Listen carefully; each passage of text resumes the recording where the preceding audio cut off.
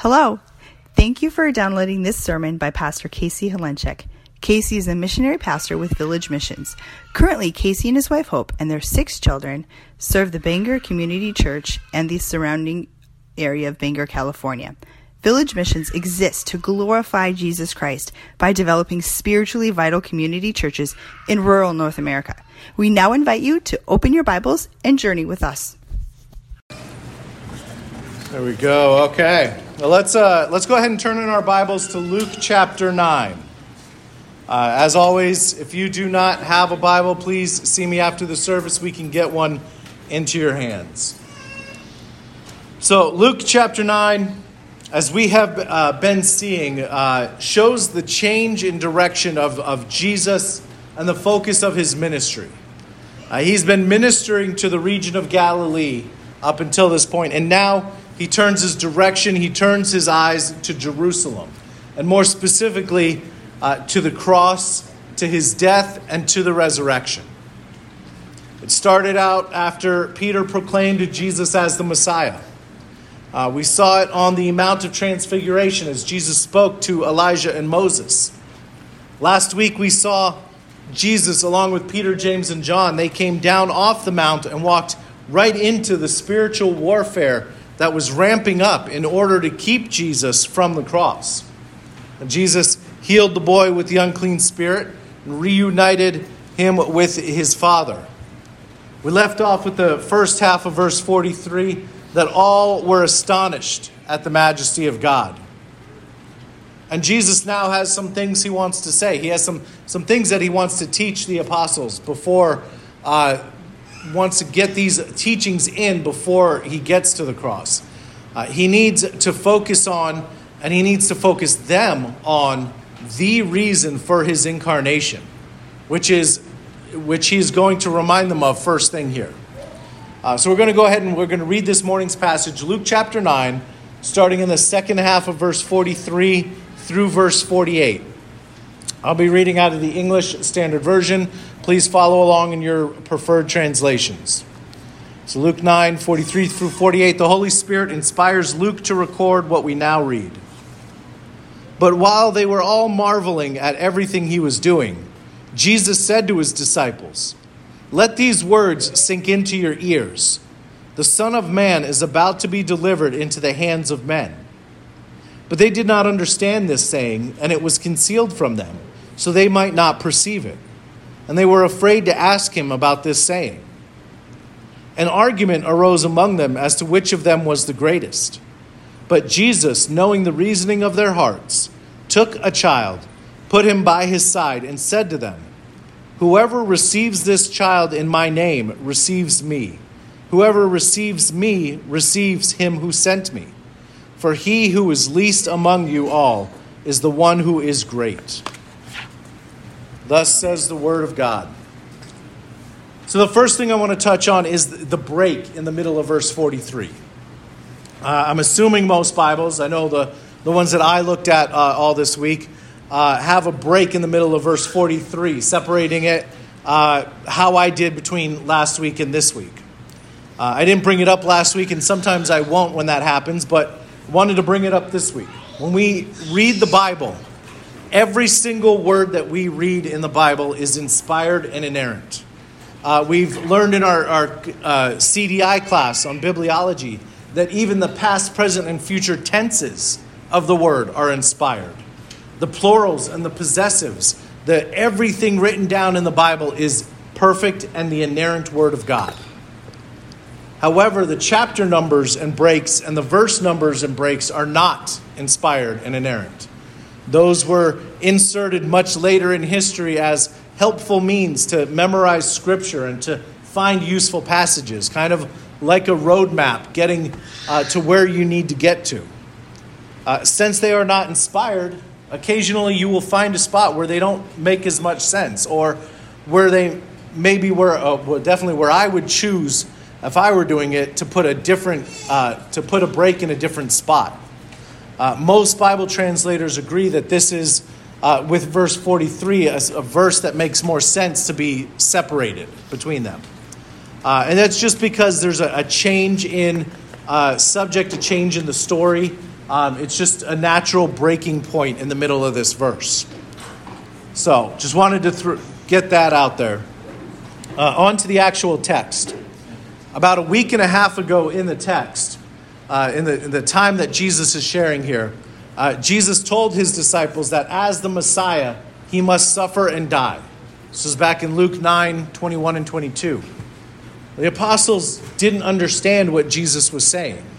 And Peter, so devoted and passionate, wanting to do the will of God, wanting to stand up for Jesus, actually started instead to do the will of Satan. And he was trying to get Jesus to not go to the cross, to not have to die, to take his power then and there. And now between now and then, the disciples saw the transfiguration. They saw Elijah and Moses. They saw Jesus cast out unclean spirits, and they saw the boy healed and reunited with his father. And while they were still marveling, and just within that week and a half span of all that they had seen, while they were still marveling at the majesty of God, Jesus pulls them aside and shares something with his apostles. He's telling them, this is the reason that I am here. Not all these other miracles, not the healings, the casting out of demons, not the power over nature itself, not to liberate you from Rome, not to do any of those political things you're expecting of me, but this is why I came down from heaven. As Mark's gospel explains, he came to be a ransom for many. He came down to give his life for ours, to pay the penalty for sin that we couldn't pay. He tells the apostles that the Son of Man, that's himself, the Son of Man will be delivered into the hands of men. And if that wasn't clear enough, Mark's gospel makes it even clearer, saying the Son of Man will be delivered into the hands of men and they will kill him. He says, I am going to be put to death. Remember this. Don't forget this. And this is a direct contrast in what we expect. When we see the majesty of God, when we see the glory of God, what the apostles had just recently seen, that they had seen the power of Jesus through all that he had been doing. And to contrast that with the horror and the shock and the shame of a death on the cross. It didn't make sense to them. They didn't understand what Jesus was saying, no matter how clear he was being. Luke writes, they did not understand this saying, and it was concealed from them, so that they might not perceive it, and they were afraid to ask him about the saying. That's a quadruple negative right there. Anytime there's repetition in the scriptures, it's important. You have to pay attention. You have to look, okay, this is being repeated. What am I supposed to see here? When it's quadruply repeated, then you know it's something of vital importance. So, as one theologian puts it, the disciples and all of Israel, they were waiting for the royal pomp of the Son of David. They were waiting for the warrior king to ride in and free Israel and lift Israel up as the greatest nation on earth. That's not why Jesus came. They were not prepared or willing to see the truth about what Jesus needed to do. God opens and closes the eyes. He is absolutely sovereign, and he is the one who calls us and saves us. He opened and closes the eyes of the apostles. They did not understand the saying. It was concealed from them, so they might not perceive it. But we are also responsible for our actions and our decisions. And the apostles here were not willing to look at the cross. They were also not willing to ask the questions needed to stretch them and grow them, to open their eyes. God told them clearly, and he also hid it from them, blinded them for the time being. The Gospels often show us, Jesus told the disciples things, and it says in the Gospels that they would not remember what Jesus said until after the resurrection. It was reminded to them about what Jesus had said. And so this is one of those things Jesus knows. I'm telling you to remember this. You're not going to understand it right now, but I'm telling you this now so that you will remember it later when you need to. They couldn't and wouldn't tie the suffering servant that we see from Isaiah that was prophesied to come as the Messiah. They couldn't tie that understanding to the coming Messiah until after the cross when their eyes were opened. And the disciples were scared to ask. This is a natural human thing. Every single one of us, I think, has experienced this at one point in time. And if not, congratulations. I'm not that perfect. There's things that we don't want to ask because we're scared. We're scared about how we'll be seen. We'll be scared that we should have already known it, that we did already know it and we forgot it, whatever. There's things that we are scared to ask, and we need to be able to learn from that. All of these things are the disciples. One of the things I want to be clear on with the disciples is that they did not misunderstand what Jesus was saying. Meaning they didn't think they understood and understood wrong, but they knew they didn't understand. And they were unwilling to ask. The ability and the willingness to ask questions is how you will learn and grow. Maybe they were scared of looking foolish. Maybe they were scared of Jesus rebuking them like he rebuked Peter a few verses earlier. Maybe they held on to the old lawyer's adage, never ask a question you don't want to know the answer to.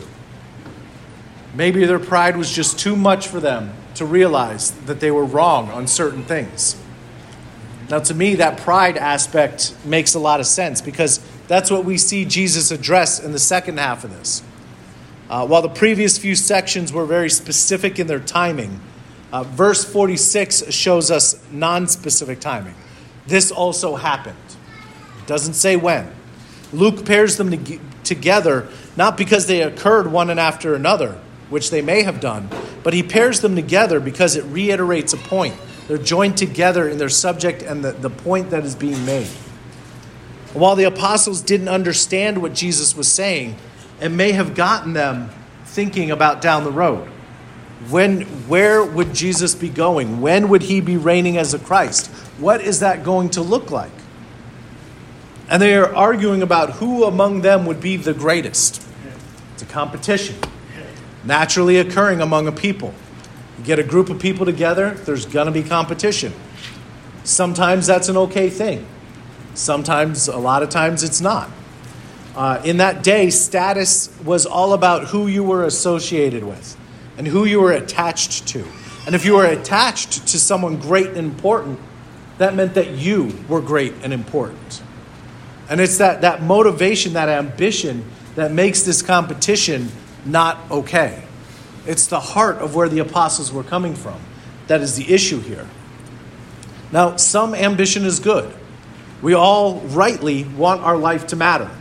We rightly want to make a difference, to do good for the kingdom of God. We all want our lives to not be wasted.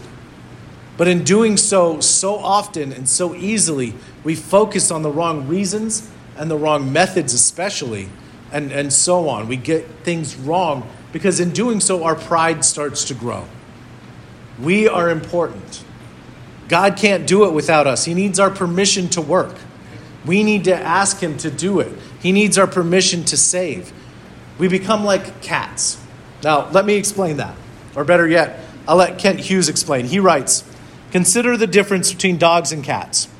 The master pets a dog, and the dog wags its tail and thinks, 'Wow, he must be God.' The master pets his cat. The cat purrs, shuts its eyes, and thinks to itself, 'I must be God.'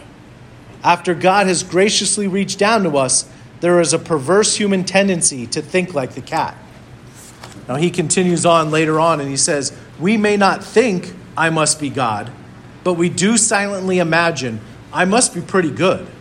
We become proud of our apparent sanctification, our knowledge of the Bible, our evangelical routines. After all, we understand the mysteries of grace, while the unregenerate dolts around us have no clue. We become proud of our spirituality." Now, Hughes has a very, very good point here. We start to become proud of ourselves and the spiritual growth that has taken place in our lives.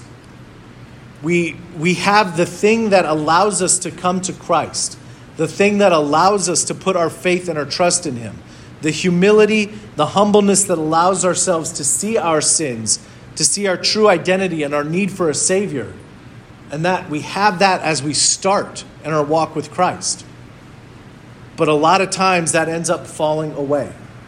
A lot of times, if we're not careful, we lose sight of who we are, who we were, and what God has done, and we start to see the growth that God has done in us, and we start to be proud of that growth. Jonathan Edwards says, the only thing we contribute to our salvation is a sin that made it necessary. We are saved by grace through faith in Jesus Christ. We have nothing to do with our salvation. And yet we often take too much pride in our salvation as if it is something we accomplished. And then we get prideful, we get arrogant, we look down on those who are not saved. And that is not a good witness, and that is not a good look.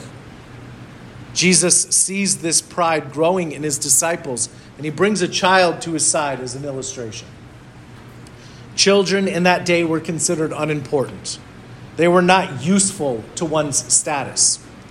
I wish I had written down the one quote I saw in the rabbi text from the early BCs. It says, there lists 3 or 4 things that were a waste of time during the day, and children were one of them.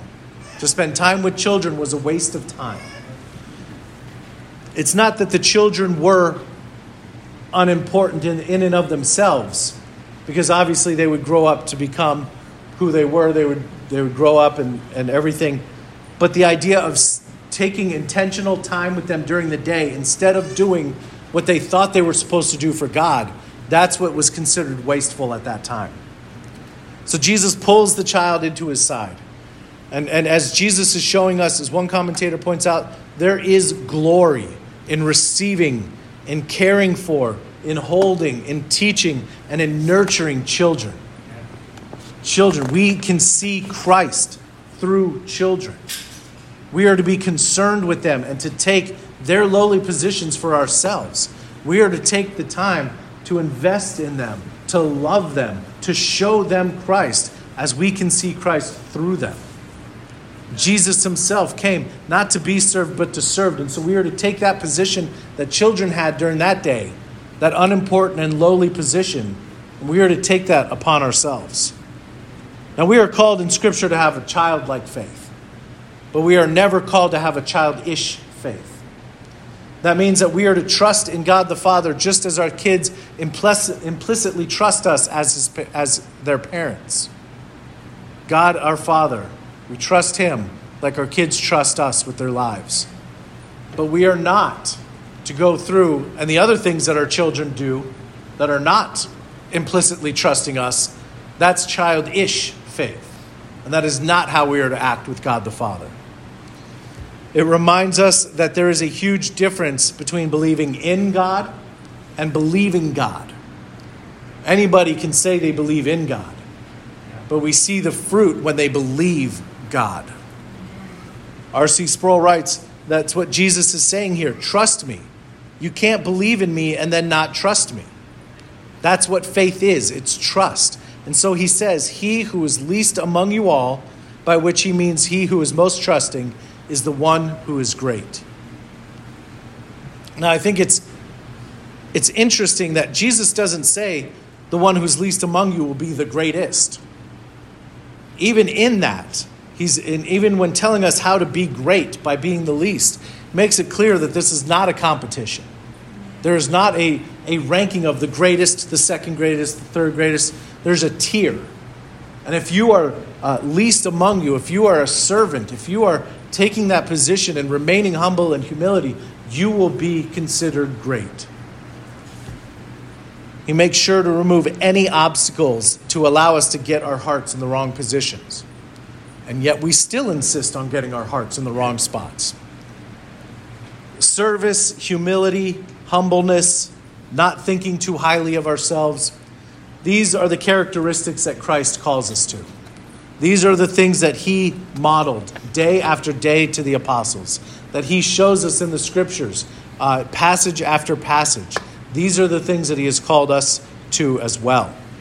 J.C. Ryle writes, of all creatures, none has so little right to be proud as man. And of all men, none ought to be so humble as the Christian. Jesus here is showing us what some refer to as the upside-down kingdom. To be first, you must be last. To be first, you must be a servant to all. You are to serve each other. You are to serve others with humility and humbleness. You are to be a servant. Jesus was the servant Savior. In the Sermon on the Mount, he talks about the meekness, which is not weakness, but it's strength controlled, strength held in. We look at these things, that service that we are to do. We are called to serve, to think of others as better than ourselves, Scripture says. And Jesus here is not talking about how to become a Christian. You do not become a Christian by serving, by doing good works, or by being a good person, by anything that you do. Instead, he is talking about how you live after you are a Christian. To be a Christian is to serve. Are we serving? Some of us are. Some of you are. Some of your service is absolutely vital to the church's doors staying open and it functioning on a daily basis. And to those of you who are doing that, I sincerely thank you.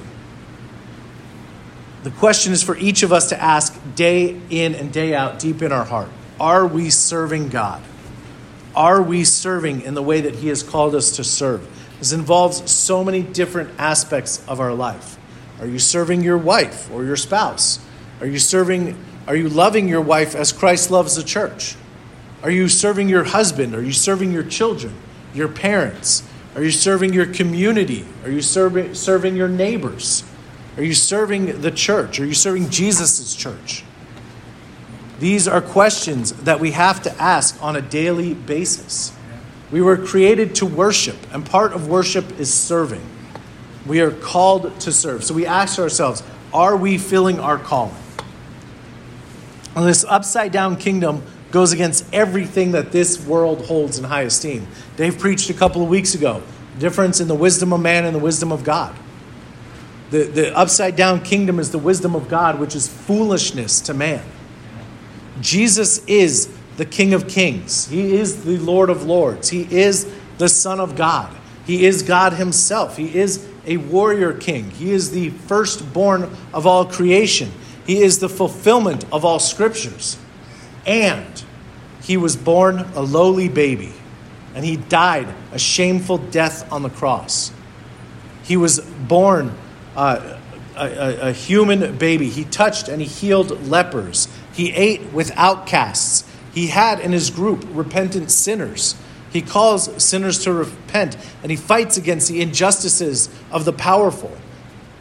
But he rose again and he defeated death. He ascended into heaven, where today he is seated at the right hand of God the Father, ready to come again, where every single knee will bow and every single tongue will confess that he is Lord.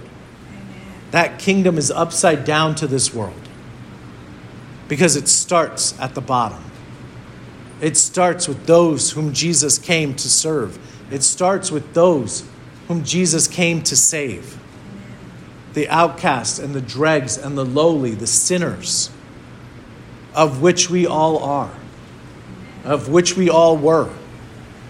But God. Two greatest words in Scripture. But God has changed us from sinners to saints when we trust by faith in Christ. He has changed our identity. He has covered us in his blood and his righteousness. He has changed our identity from a child of this world, a child of Satan, to a child of God, adopted into his family, living with him for eternity. These are things that we cannot do for ourselves, but things that he came to do for us. He didn't come. As we see the Christmas story, it's mentioned in most times. The wise men went to the palace. The wise men went to see the future king. They went to where they thought the king would be. But he wasn't there. He was in a little place in Bethlehem, born among the lowly, to identify with us. Not with presidents and kings and queens, not with the rich and the powerful, although they are welcome to trust in him in faith as well. It is not limited to the lowly. It is not limited to the ones that he came down amongst, but it is open and available to all who will repent, to all who will trust in him. This is upside down of everything the world says, where it starts at the top. It starts with power. It starts with influence. If I get power, I can change things. Then I can serve. Then I can make things better. Then I can do what needs to be done. Once I get power. Jesus says, I have the power. I'm coming down to the bottom, making myself powerless. I'm not saying that he had no power when he was down at the bottom. Don't misunderstand my point. But he came down to be with the powerless, to empty himself, and to be a human man, also God, living a perfect life, reaching out to those who otherwise would be lost, and to save them. The kingdom is in place. The kingdom of God is here. But it's upside down from what we expect. One theologian writes, one of the most challenging concepts of the kingdom of God is that what we celebrate as people on earth is often of little value in the kingdom and vice versa. Jesus' teaching, especially in the Sermon on the Mount, is at odds with much of human wisdom. Jesus' establishment of his kingdom through death rather than through human strength is a foolish stumbling block to our world. The elevation of the weak is a stumbling block to the world, The elevation of the weak and foolish, as well as celebrating personal weakness and God's power, make no sense to a world that celebrates power and wisdom. The nature of the kingdom of God is radically different than any human kingdom. All the human attributes that are valued in our world are of little account in the kingdom, and the attributes valued in the kingdom are typically discounted in our world. We will never, on our own, know or enter the kingdom. It is only by the grace and mercy of God that we can be a part of his kingdom. We are saved by grace alone, through faith alone, in Jesus Christ alone. Not through anything that we have done, not through anything that we can or could do, so that none of us can brag or boast, but through and in Christ alone. Let's go ahead and pray. Father, words fail me at times when I think about what you have done for us, when I think about your majesty, when I think about your sacrifice, when I think about that you would even care to look down on us, on me, the most of all sinners, and that you would love us so much that you would send your Son to do what we can't do, to do what we wouldn't do, and to give his life for the ransom of many. Lord, help us to remember what you have done for us. Help us to remember and to stay humble. Let us to remember that our spiritual growth, our behavior, our sanctification is because of you and you alone. Lord, we thank you for all you've done. Reach in our hearts. Help us to love you. Help us to serve you. Help us to put us in that position of service and to share the wonderful, amazing, upside-down kingdom gospel. Amen.